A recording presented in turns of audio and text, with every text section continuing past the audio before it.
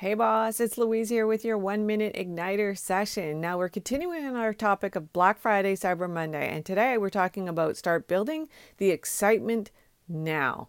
Now you need to take a page from the Hollywood movie studios. Long before a big summer blockbuster is released, they build excitement and anticipation, right? Sometimes the studios start 12 months in advance of an actual movie being released. Now, one of the things that you can also create is, that fear of FOMO, right? Fear of missing out. A great tool is Deadline Funnel in adding that to your landing page.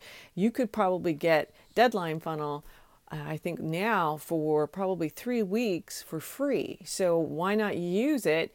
And then if you don't need it anymore, then you just cancel your subscription. Don't tell them I said that. Add that countdown funnel to your emails as well. And I'd also send out more than one email on the last day of your event, which should probably be on that Monday.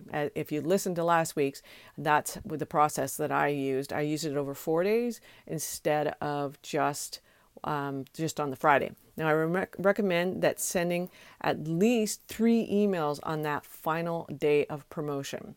All right. Thanks so much for listening. If you want help at all, or if you want to learn more, go to louisecorville.com and the link is in the show notes. Bye for now.